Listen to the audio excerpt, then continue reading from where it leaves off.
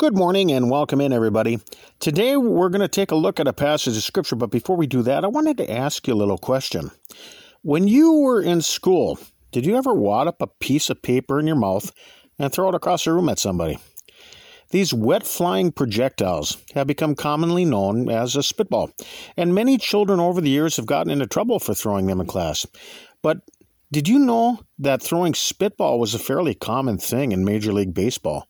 Obviously, the players used a baseball instead, but the practice of throwing these kinds of pitches was eventually outlawed in 1920.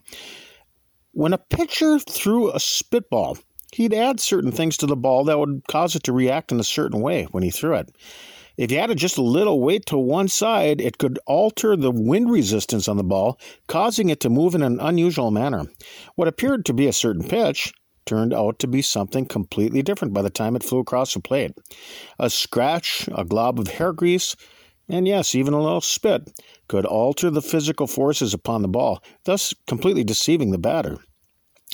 And this reminds me of the Christian life. You know, there are many false prophets and false teachers in the world today who are throwing spitballs.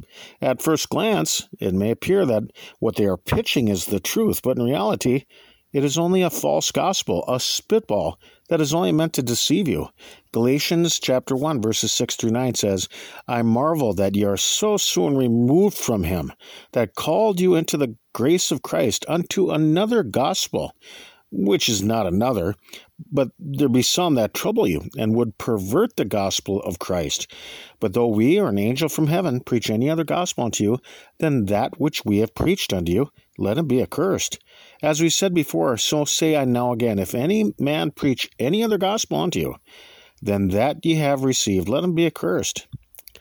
To pervert the gospel is to change or corrupt it so as to cause people to believe a lie instead. And the scriptures lead us on the path of truth, but people who pervert it are pointing people in a different direction and diverting them into error.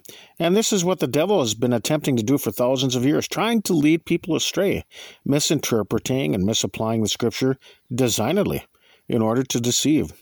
Some of them may appear as an angel of light, but they need to be marked out. Romans 16, 17 through 19, Now I beseech you, brethren, mark them which cause divisions and offenses, contrary to the doctrine which you have learned, and avoid them. For they that are such serve not our Lord Jesus Christ, but their own belly, and by good words and fair speeches deceive the hearts of the simple. For your obedience is come abroad unto all men. I am glad therefore on your behalf, but yet I would have you wise unto that which is good, and simple concerning evil. Numerous deceivers are preaching contrary doctrine, and contrary means that something is opposed and goes in the opposite direction. One definition says, one of a pair of propositions that cannot both be simultaneously true. The Bible says one thing, yet they say another. The apostles were preaching God's truth, constantly filling the hearts and minds of the church with spiritual knowledge, so that they would be capable of discerning all the lies of the devil and avoiding those who were preaching false doctrines. There are people today who are not preaching what the apostles preached. They're not preaching a fastball of truth, but a deceitful spitball of lies. Matthew 24, verse 11 says, And many false prophets shall rise, and shall deceive many. Many are going to be deceived, and the number grows each day. It's because people choose to believe lies rather than God's word.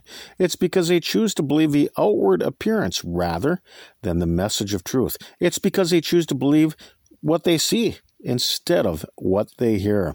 2 Corinthians 11, 13 through 15 says, For such are false apostles, deceitful workers transforming themselves into the apostles of Christ, and no marvel, for Satan himself is transformed into an angel of light. Therefore, it is no great thing if his ministers also be transformed as the ministers of righteousness, whose end shall be according to their works. There's only one gospel, not numerous ones that are taught out in society today.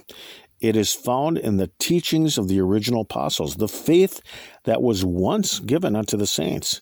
Jude 1 verse 3 says, Beloved, when I gave all diligence to write unto you of the common salvation, it was needful for me to write unto you and exhort you that you should earnestly contend for the faith which was once delivered unto the saints.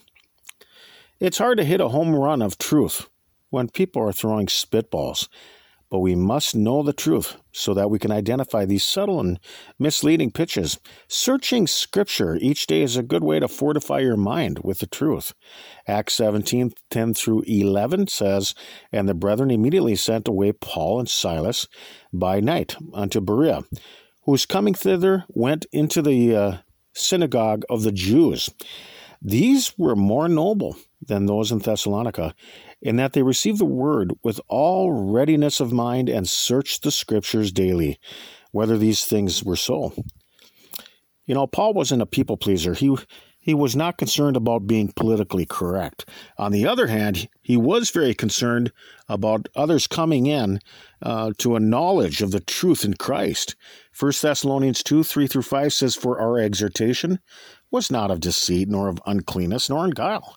But as we are allowed of God to be put in trust with the gospel, even so we speak, not as pleasing men, but God, which trieth our hearts. For neither at any time use we flattering words, as you know, nor cloak of covetousness, God is witness. Many will follow after false prophets, who preach heresy. And heresy is when somebody holds a doctrine or belief that is at odds with established Christian doctrine. It is an unorthodox opinion that is not founded in the rock of truth contained in the original writings of the apostles. 2 Peter 2:1-3 says, "But there were false prophets also among the people, even as there shall be false teachers among you, who privily shall bring in damnable heresies, even denying the Lord that bought them, and bring upon themselves swift destruction. And many shall follow their pernicious ways, by reason of whom the way of truth shall be evil spoken of.